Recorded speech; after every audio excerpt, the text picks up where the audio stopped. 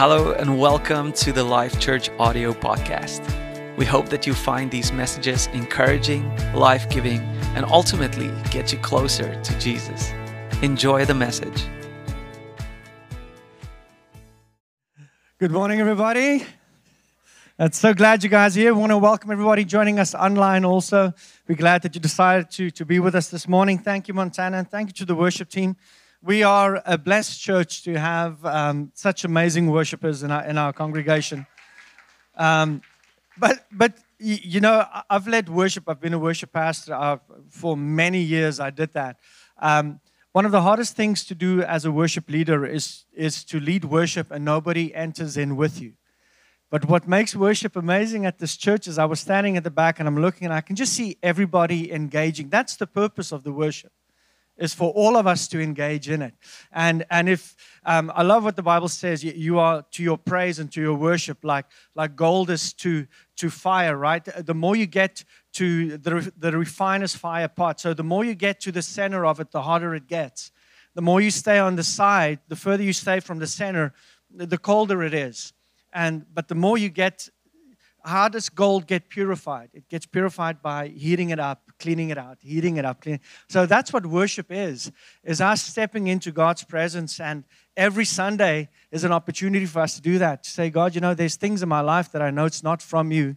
There are fears that I have. There are things that's going on. There might be brokenness, there might be hurt, there might be depression, whatever it might be in your life. And every Sunday you have an opportunity to step into God's presence and say, I just surrender it to you. Burn it away. Like, get rid of it. And I see that here. And I want to commend all of you for stepping into God's presence. And I want us to do that more. I want to encourage you to do that even more. You're not here to worship people. You're here to worship God. It's between you and Him. Even if you can't sing, Ali. No, I didn't say Alison. I said Ali. If you can't sing in an alley, you can sing here loud. Go for it. Go for it. Like just worship God, praise Him, go for it. This is the environment to do it. And for those watching online and those of you who are at home, I know it's definitely, we don't have praise and worship on our service there. I want to invite you to come back to church. Come back to the body. Come back and be part of a body. If you have friends or family members or people that are home, invite them back in. Tell them the time to gather is now. It's time to be together as a body of Christ. So I want to encourage you to do that. Life Step is right after the service. Just those of you that have signed up for Life Step, we're going to go down the hall and you'll see where we'll be meeting, and I want to encourage you to join us there for those of you that have signed up. Okay, so we are in a series, and the series is called Elijah, and for me it is, I really felt that this is the time where God wants us to reflect on I call him the underdog, because if you look at his life, it was him against everybody almost the whole time. I love the underdog story. But like, if there's two teams, if there's not one specific that I'm supporting, I'll support the underdog. I want the underdog to win. I don't want the favorite to win. It's like if you had to put a bet down on one of the two teams, even though I know it's 500-1, I'm going to pick the underdog, just because I like the underdog too. And Elijah's life is this amazing story of this alone person. Now, a prophet, for those of you that don't know, I know there's many of you that don't know necessarily the Old Testament and everything that happened in the Old Testament. So you might know the New Testament, you know, from Matthew onwards, you've read that. But in the Old Testament, there were prophets. And the purpose of the prophet, the primary role of the prophet was, in the Bible, he had to speak on God's behalf. So when the prophet showed up, like Elijah, and there's Samuel, and there's Micah, and Ezekiel, and Jeremiah, and Isaiah, there are many prophets in the Bible. When they came onto the scene, the purpose was for them specifically to speak a word that God had for His people. So God would speak to them and say, I want you to go do this. I want you to go speak. And most of these words were really hard. It was confrontational. It was difficult to speak because you go against kings and nations and towns and cities, and go to Nineveh, Jonah. You have to go speak, and most of the time it's a word of correction. Now, I want you to know that when we speak the word of God, every single one of us here, you have the opportunity to speak the word of God into your life, which means you can prophesy into your life. How do we know what we can prophesy into our lives? We look at God's word, because it doesn't change. So when God says He's for me, you can say, God's for me, He's not against me. You are prophesying over your own life. You're speaking God's word. And there's tremendous amount of power, because we believe that our Father has given us this mandate to step out in faith and to take Him on His word. So you can prophesy into your own life. And I want to encourage you to do that. So the prophets, they were like megaphones. And just to clarify, the last doomsday prophets that there were in the Bible was Micah, or John the Baptist, really. Which was the last one of that kind. After that, Jesus Christ died. Now the prophetic word has changed. God no longer calls on one person to speak to the whole nation. He speaks to the whole nation. You have access to Him. Okay, so I just want that to, if you don't know what a prophet is, that was a prophet. So he was, in the Old Testament, he was like a megaphone, declaring whatever God commanded him to declare. This is what God is saying. Now, most of the time, they were very alone. They were on their own when they were doing things. So Elijah has to speak a word to Israel, to the Jewish nation. And we spoke about that last week. He said to them, listen, it's not going to rain. The reason it's not going to rain is because I said so. And the reason I'm saying so is because God told me to say so. And the reason why God is telling me to say so, and why I'm saying it, is because you are worshiping idols. And God says, I will not share you. I will not have you depend on anything else to be the source in your life. So they started worshiping this nation, and this is God's nation. And we have to get this. God chose them. I still believe today Israel and the Jewish nation is God's chosen nation. That hasn't changed. So God chose them, but they decided we're not going to choose God anymore. We're going to go to other gods. And what was so amazing is that the king, Jeroboam, I'm going to struggle to say it again. I'm just going to spell it. Jeroboam. So you guys can say it. Thank you. Jeroboam.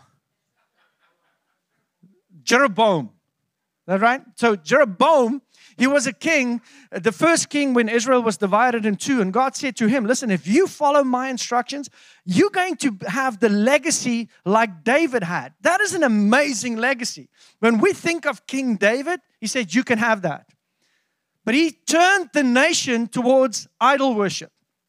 And now Ahab, he said, okay, now the whole nation's going to worship idols also. And they worship two specific idols, Baal and Asherah. Here's an image of them. That's kind of what they found of idol worship, if you had to figure out what they look like. Now, Baal was the god of fire. She was the god of fertility. But these two together, they worshiped because of the power and the fertility that they wanted. They wanted to be a prosperous nation. So Asherah and Baal became their idols. Now, what is an idol? An idol can be defined as an unauthorized noun. Person, place, or thing. Anything that is unauthorized, that you depend upon as the source for your life. God should be our source, but God uses resources in our lives. Right? So these people depended on Asherah and Baal to be the source for their well-being, for their prosperity. And that is illegitimate in God's eyes. Now, when you understand that the biblical definition when we understand the biblical definition for idolatry, then I hope you understand that you could be sitting right here today in church, right after worship, having your hands up, and you can be an idol worshiper. We can be idol worshipers in this place. Because God is not our source. We're depending on so many other things to get us somewhere that God is not the one that we are depending primarily on. Instead of having resources, they become our source. So we can be sitting in church and God is not our source. So here's here's something which I just want all of us to remember. In everything that we do, wherever we go, we should resemble Jesus. And that's what God is calling us to do. He wants us to resemble Jesus. So last week, we saw something of the supernatural activity in Elijah's life. Remember, there were supernatural things that happened. And the reason we looked at the supernatural activity in Elijah's life is because God says you can have that supernatural activity in your life also. You can have God actually coming into your life, and the supernatural things that happen to Him, if He's your source, if you follow His instruction, those supernatural activities can be in your life also. What were the supernatural activities in Elijah's life? He said, no rain. Rain stopped. God told him to go to a brook where he can get water. And he said, listen, ravens are going to deliver food to you every day. Remember, what can you remember about ravens? Unclean birds. God says, don't touch them. Don't eat them.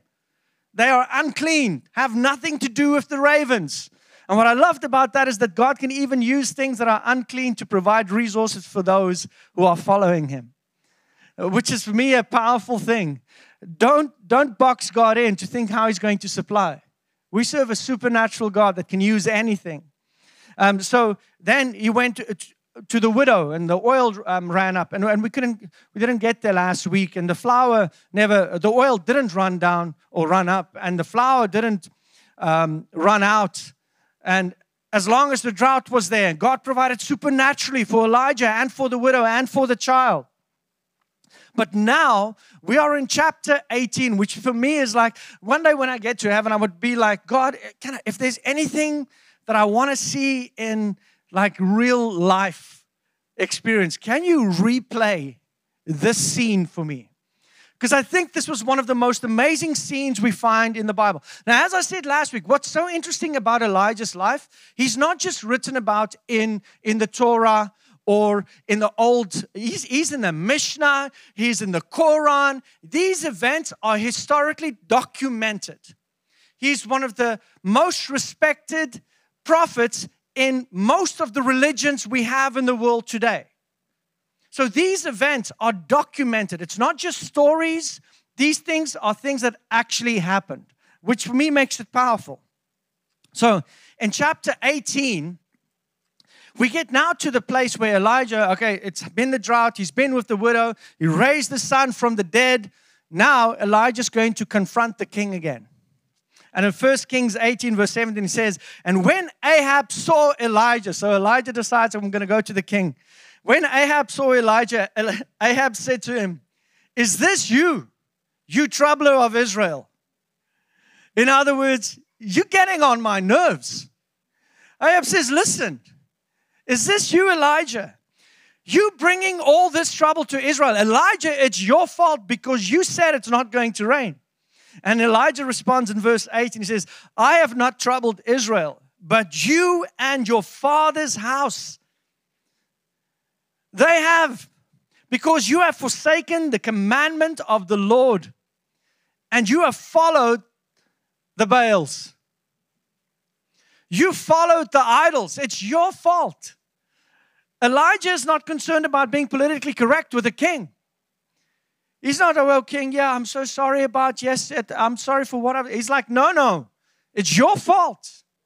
You're the reason. So he says, Ahab, you have brought this about because of your pursuit of idolatry. You've caused the heavens to shut down. It's no longer raining. The culture is in trouble because of your pursuit of other gods. One of the reasons you're seeing all of this chaos around us in the world, in our culture and in our country, is because we've forsaken God. Listen, I don't. What we are experiencing today, I believe, is God saying, you don't want me? You don't want me? Let me get out of the way. And let me show you what life is like without me. You don't want me? Sure. And so we have the consequence of the removal of God. God is being removed from government. He's being removed from schools. God is being removed from the biblical definition of what marriage is. God is being removed from cities. You can't even open a prayer at a football game or a baseball game or a hockey game anymore. And when God is removed from culture, that means you've created space. When you remove something, let's say if there's something here on stage and it is removed, everything is packed in. If I remove something, a new space is created. And what happens is when our source is removed, an idol steps in. And the thing about the idol that stepped in, there's consequence that automatically comes with it. The consequences that build up in that environment where we've removed God, morality is gone. That's what's happening in the world. It's lost. The value of life is lost. It's not life yet. Love, redefined. What's convenient and practical. Sex, redefined. And this is what's happening in Israel also. This is what they were experiencing. They were experiencing life without God. Because now they were praying for fertility, to prosper, to do well. And suddenly God is removed from that situation. And an idol steps in. And when idols and the devil come, what is his purpose? Steal, kill, and destroy. And Israel is experiencing it. So Elijah says, now, this is where it gets really good. So Elijah says, now, send and gather to me all of Israel at Mount Carmel. Verse 19. Together with 450 prophets of Baal and 400 prophets of Asherah. So that's 850 prophets that were gathered, who eat at the table of Jezebel. He says, okay, we're going to have a fight. It's time to battle this thing out. It's time to show who's God and who's not. Let's settle this thing once and for all. So Ahab says, okay, you got a deal. Let's go for it. So Ahab sent a message among all the sons of Israel and brought the prophets together on Mount Carmel. Now watch this, because this is where it starts. Elijah came near to all the people and said, how long will you hesitate between two options? If the Lord is God, follow him. But if Baal, follow him. But the people did not answer with a word. Another translation says the people were silent. They said nothing. Elijah says, okay, folks, how long are you going to keep dancing? How long are you going to hesitate between Baal and the true God? How long are you going to be between the two? The word hesitate means to vacillate, to waver, to teeter. How long are you going to be on a teeter-totter? Then God, then Baal. Then God, then Baal. It's a great picture to see this is how people were living. And this is how many of us are living today also. We teeter-tottering with God. When it's comfortable, I'm going to be down on my own God thing, my own opinions, my own ways of doing. But on Sundays, I'm going to be all about God. How long are you going to go back and forth? How long are you going to dance? How long are you going to keep hearing the same sermon every week? I'm going to start preaching the same one. And the sermon is, and the heart, and I want you to get the reason why we gather is because the purpose for me to speak to you about on Sundays is for you to have life with God in it. That's why I'm talking about this. Our church, one of our philosophies, life is amazing with God in it. That's why I want you to have it. Because when God is removed, the enemy steps in, and it might feel great in the beginning, but I'm telling you, he's deceiving you, because where he steps in, death will follow.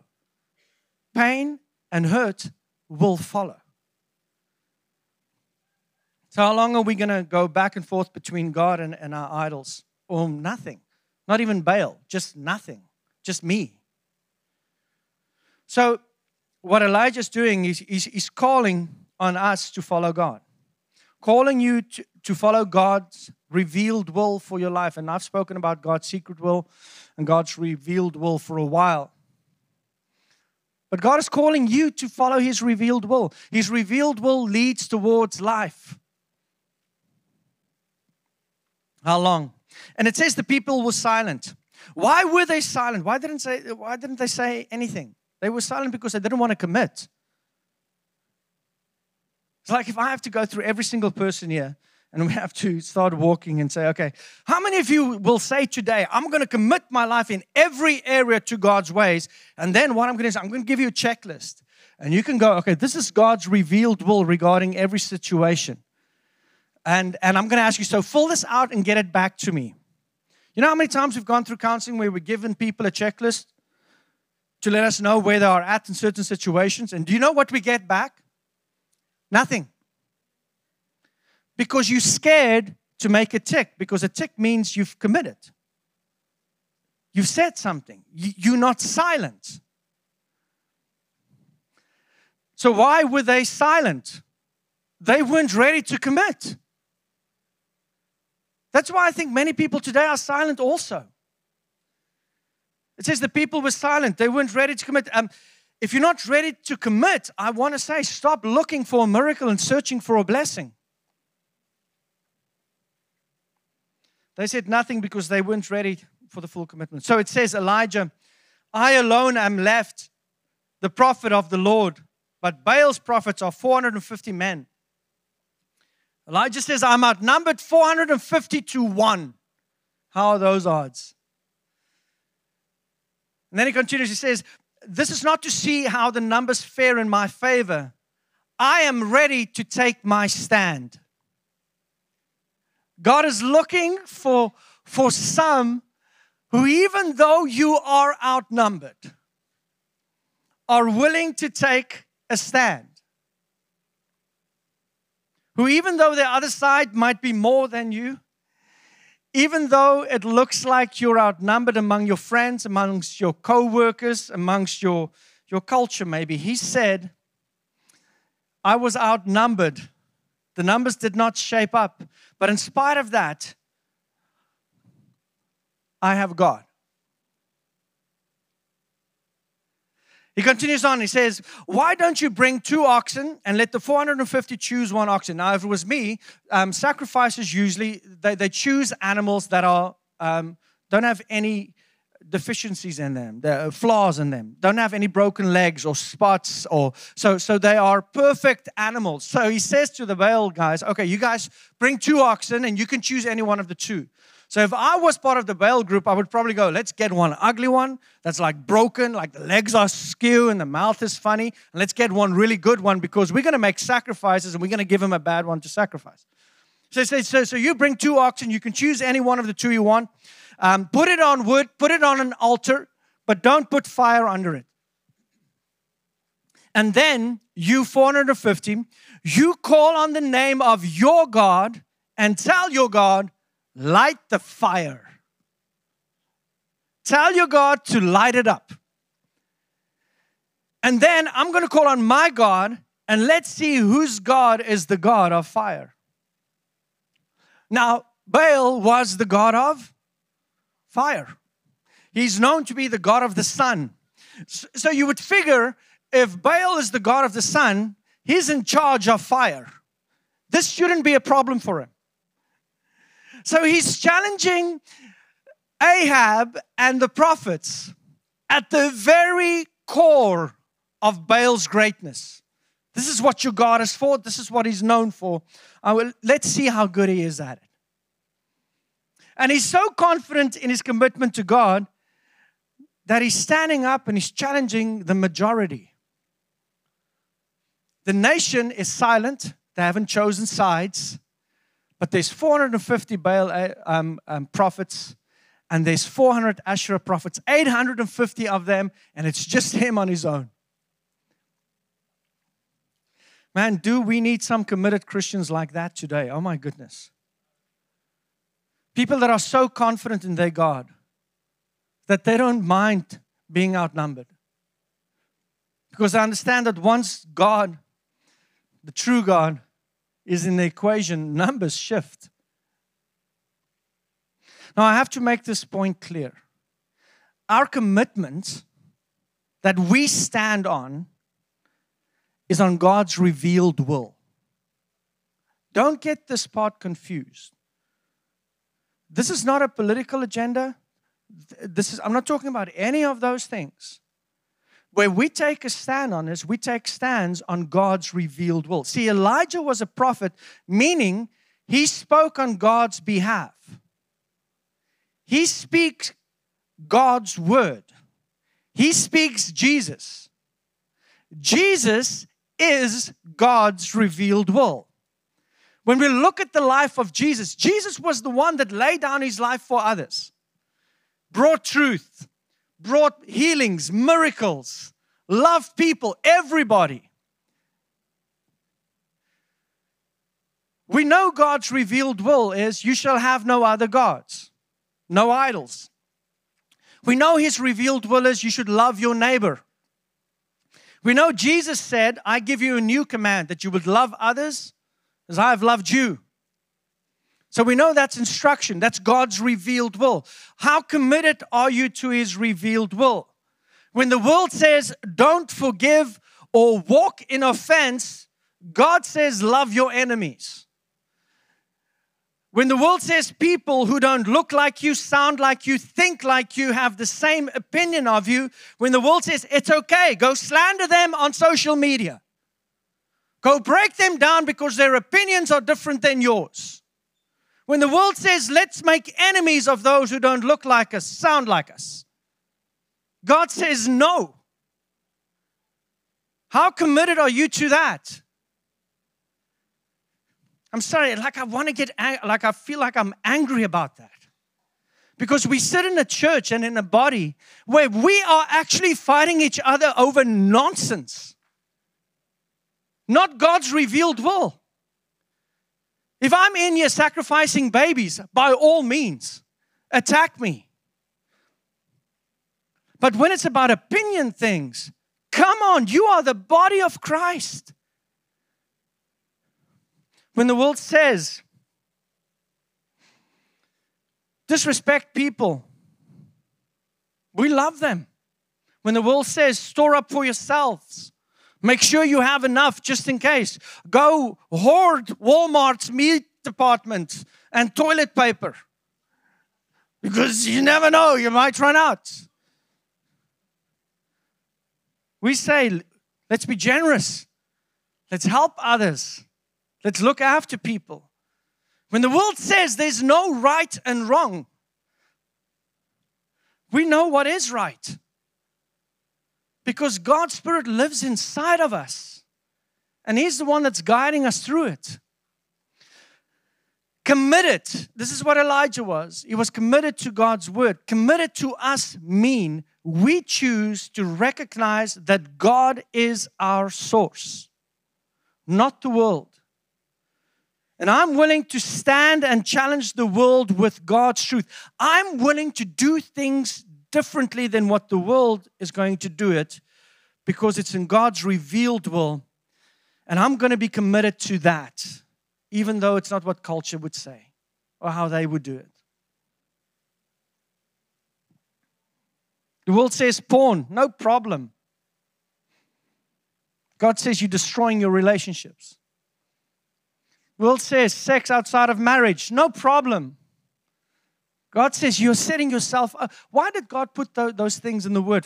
Again, I think there's many of us that always wonder, why does God put, don't have sex before marriage? Why?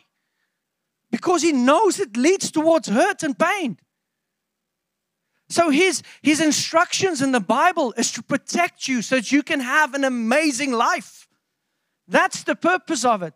if you just look at stats and numbers, how many people have been destroyed with sex outside of marriage? And then sex inside of marriage, but not with your spouse also. Why does God say don't commit adultery? Because it ruins and destroys homes. That's why. So committed means I'm going to recognize God as my source, not the world. Meaning I'm going to follow His instructions. I'm willing to challenge the world's truth with God's truth, because this is exactly what Elijah's doing. I'm going to challenge the rest of your truths with God's truth. And I'm going to live my life God's way. So it says, let's do this thing. That's what he's saying. And the 450 agree. And they took the ox and they prepared it in the name of Baal. And from morning to evening they were saying, "Oh, Baal, answer us." But there was no voice. No one answered. And they leaped about the altar which they made. So they're like in there with their God now. Okay, it's go time. Baal, let's go. Oh, Baal, I need some fire. Light the altar. Oh, Baal, oh, great Baal. They're jumping around the altar. They're getting their praise on. They're like doing everything they can. In one spot it says they raved. How many have ever been to a rave? How many have ever worked at a rave? They raved. They're jumping around this thing and nothing's happening. And there's no voice. Now this is where the Bible gets humorous in verse 27. Because it says at about noon, Elijah mocked them. But Elijah just standing there and he mocks them. And this is what he says. He says, "Why don't you call out louder? Call out with a loud voice. You are not screaming loud enough. He can't hear you." He says, "But he is God. Maybe he's occupied. Maybe he's got another meeting going on and he can't get to you right now. So maybe that's why nothing's happening. Just giving a moment. Just keep calling out." And this one is very funny. I don't think I've ever heard a message on this, but if you kind of read or dig into what the meaning is here, maybe he's gone aside. Do you know what gone aside means? Number 2. Maybe he's gone number 2. He's on the potty. He's got Candy Crush going. Level 3,892. Thank you. I just want to say. Right? Maybe he's doing a number 2. That's funny. Maybe he's on a journey. He's on a trip. He's taking a vacation. Perhaps he's snoring. Maybe he's asleep and you need to wake him up. So why don't you sing a little louder, praise a little louder, pray a little louder, wake up your God. Well, all that did was that really ticked them off a lot. Because in verse 28 it says, they cried out with loud voices. And they cut themselves according to the custom with swords and lances until the blood gushed out of them. Again, this would be a great movie. When midday was past, verse 29, they raved. Here it is. They raved until the evening sacrifice. But there was no voice. No one answered. No one paid attention. Then Elijah said to all the people, "Come close. Come close." So all the people came near to him. And he repaired the altar of the Lord, which has been torn down. Oh, this is the part I really want to get to. Now, I want to stop you just for a moment because I want us to understand this. It says he repaired the altar which had been torn down. When do you tear something down? When you have no value for it anymore. Right? When would we break something down? Oh, I don't need that anymore. Just you can knock that down. I don't need it anymore. I've got no use for it. See, culture has told us to neglect God. it's almost given us a path. And with God being removed from school and from, I want to say, even from games, from matches, from universities, from our government, from the way, when we remove Him, we are saying, we don't need you anymore. We neglect you. We abandon you. We forget about you. It's no use for God. It's no use for God. And the question that I think many of us, maybe we don't have the answer for this, why would they, or what would they do on an altar? This altar that's been neglected and torn down, what did they used to do on it? Sacrifices. They made sacrifices. Why would they make sacrifices? It's to deal with sin. Again, I said the sin word in church. Sin is, I want to say this again, it's not a oops, it's not a mistake. Sin is a specific word that God recognizes for us going against His revealed will. So they would make sacrifices for their sin. So what they were doing was having religion without dealing with sin, because that's why the altar was neglected.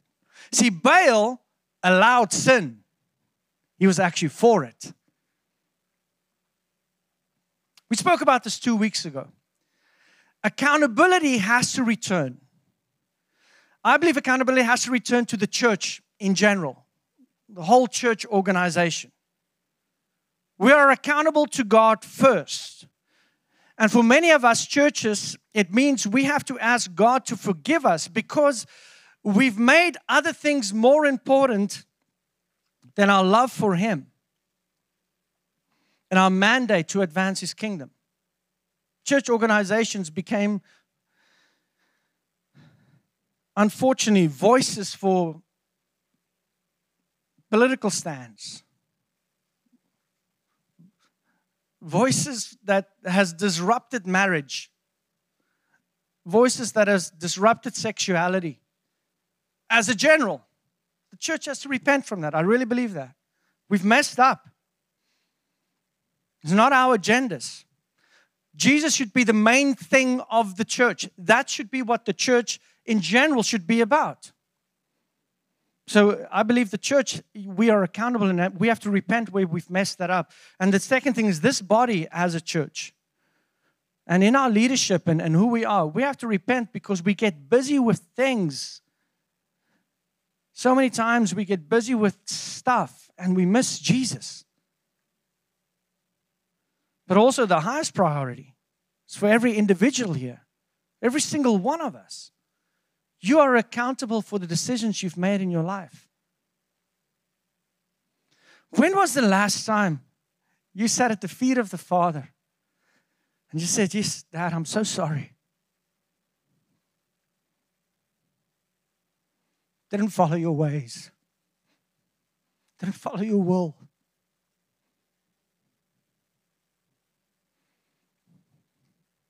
See, these people,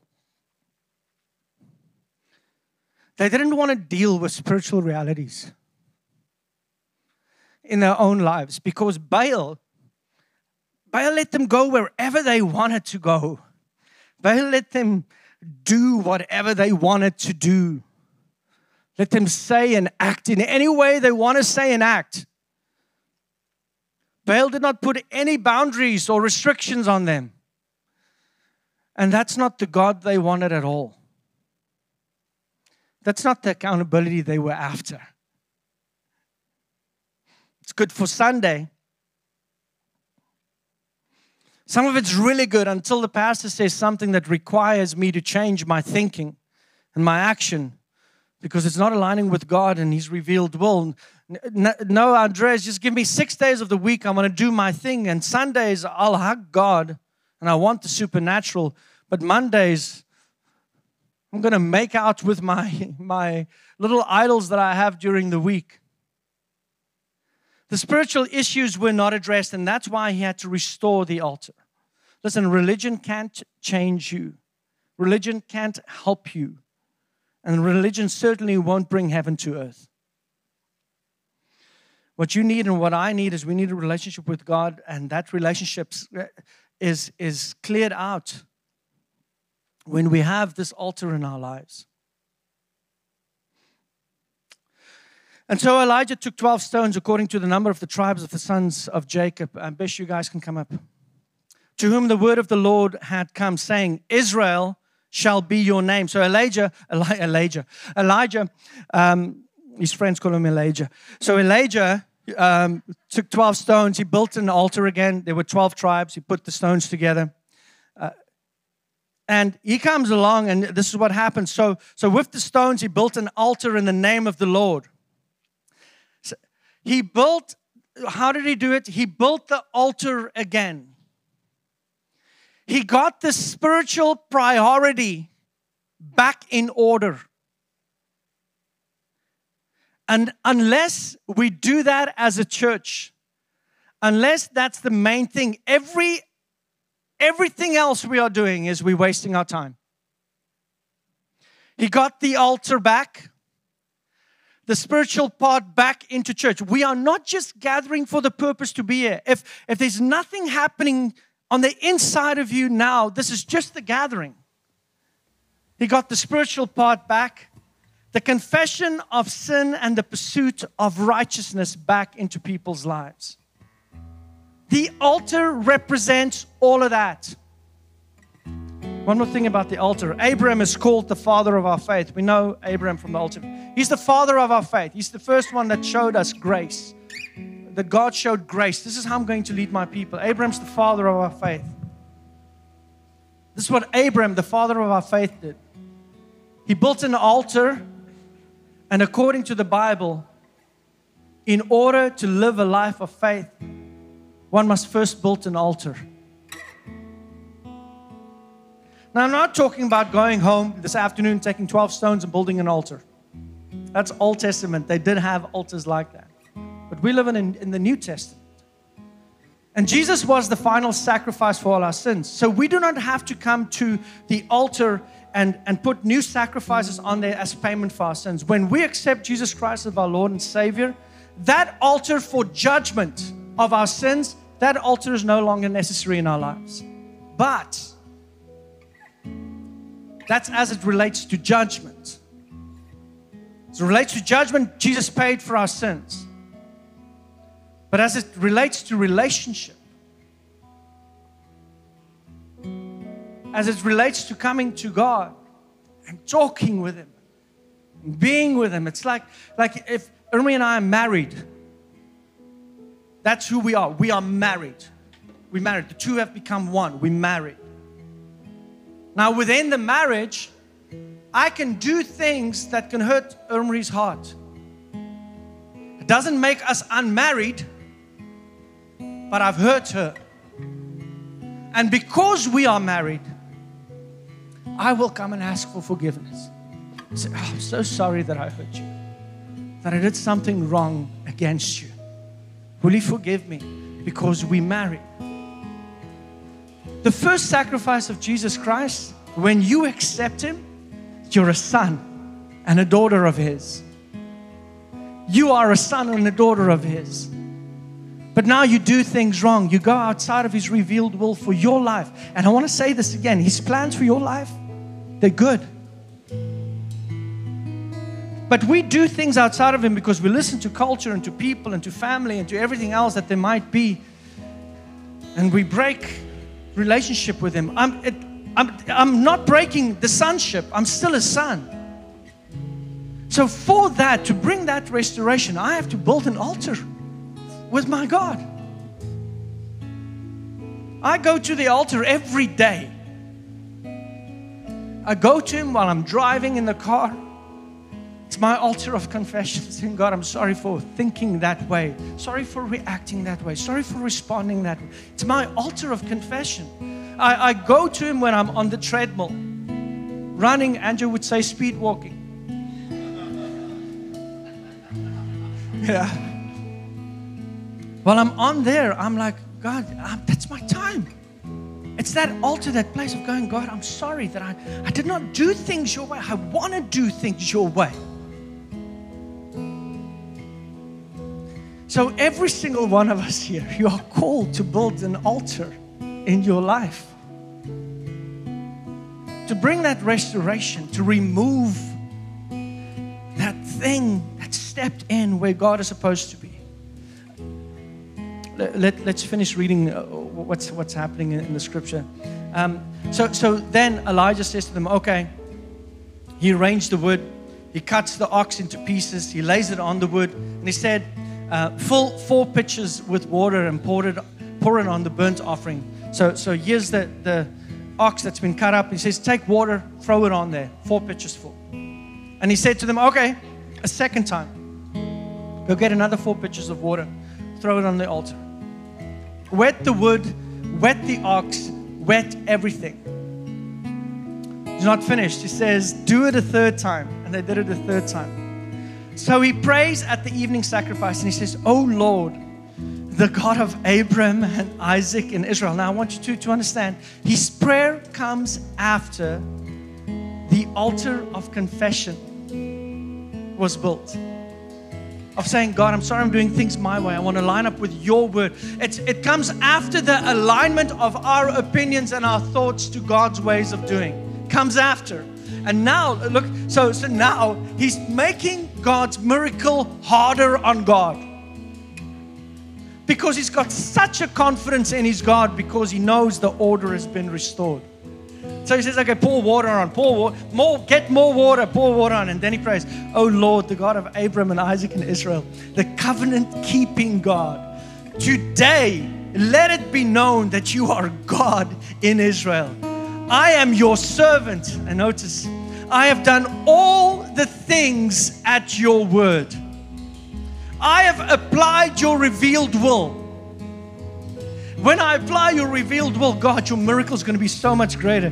Let it be known what you will do when people are committed to your word and to you. Let it be known what you will do when people are committed to you and to your word. You will see the miraculous. When others have failed you, God says that is not a failure. I have a plan.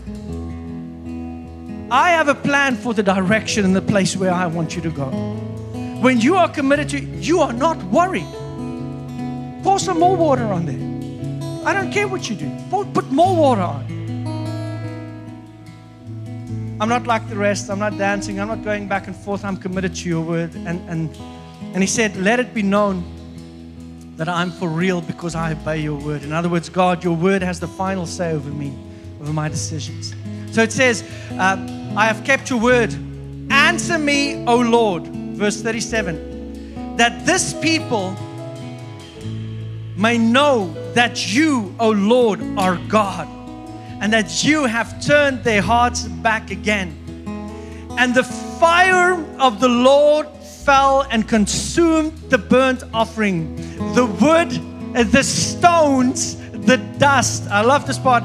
And it licked up the water in the trench. It licked up the water around it. See, when God shows up, He shows off. That's nothing. So I asked Bishop and them to prepare this specific song. While I was preparing this song, just somehow, it was actually an ad that came on YouTube. The whole song was an ad. I never had that before. And it spoke to me so much because this is the challenge that we are in the days of Elijah. My opinion. Unfortunately, we didn't sing the song this morning. But we will sing it next week. And the week after. And the week after. Because I've asked them twice. They skipped it twice. Now we're going to do it 3 times. Or there will be people who are fired. Just saying. Use it, don't use it. No, that's not the word of the Lord. Let's get back to where I was. So here's the thing. We are in the same days of Elijah. I really believe what we are seeing happening in the world is what's happened there. And this instruction from God's word is for us to navigate life throughout this time. How are we going to act and react during this time? I am committed to the word of the Lord. I'm committed to His revealed will. I'm committed to doing things His way. Even when I don't agree, my character, what Montana said this morning, my eyebrow, when I'm looking at the person who drives bad, my eyebrow is going to reflect Jesus in everything that I do. I'm going to reflect Him. So what it requires from us is to understand that we have to start speaking Jesus into our lives. He said, I have said everything that you've commanded me to say. The question is, what are you saying over your life, over your family, over this country, over your neighborhood, over your occupation, over your job, over your studies? What are you saying? I want to encourage you. I want to stir you up to start speaking Jesus, His revealed will. But speaking Jesus' revealed will only accomplish His will when you build that altar of saying, repentance. I'm sorry for doing things my way. I'm going to align up with your way.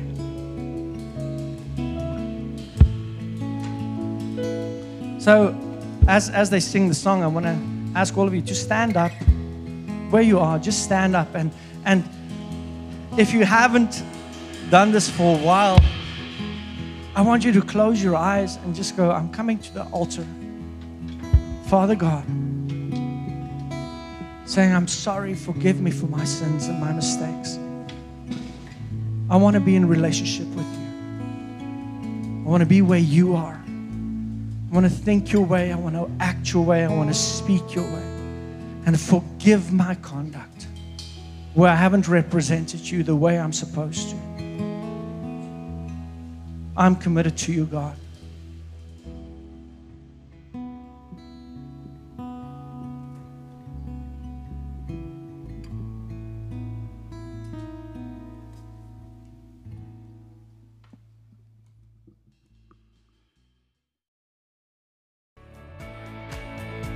Thank you so much for joining us on the Life Church audio podcast. If this message spoke to you, go ahead and share it with your friends and family. And let's get the Word of God into the lives of more people out there. For more information about us, go to thisislifechurch.com. And remember that we can make a difference by loving people.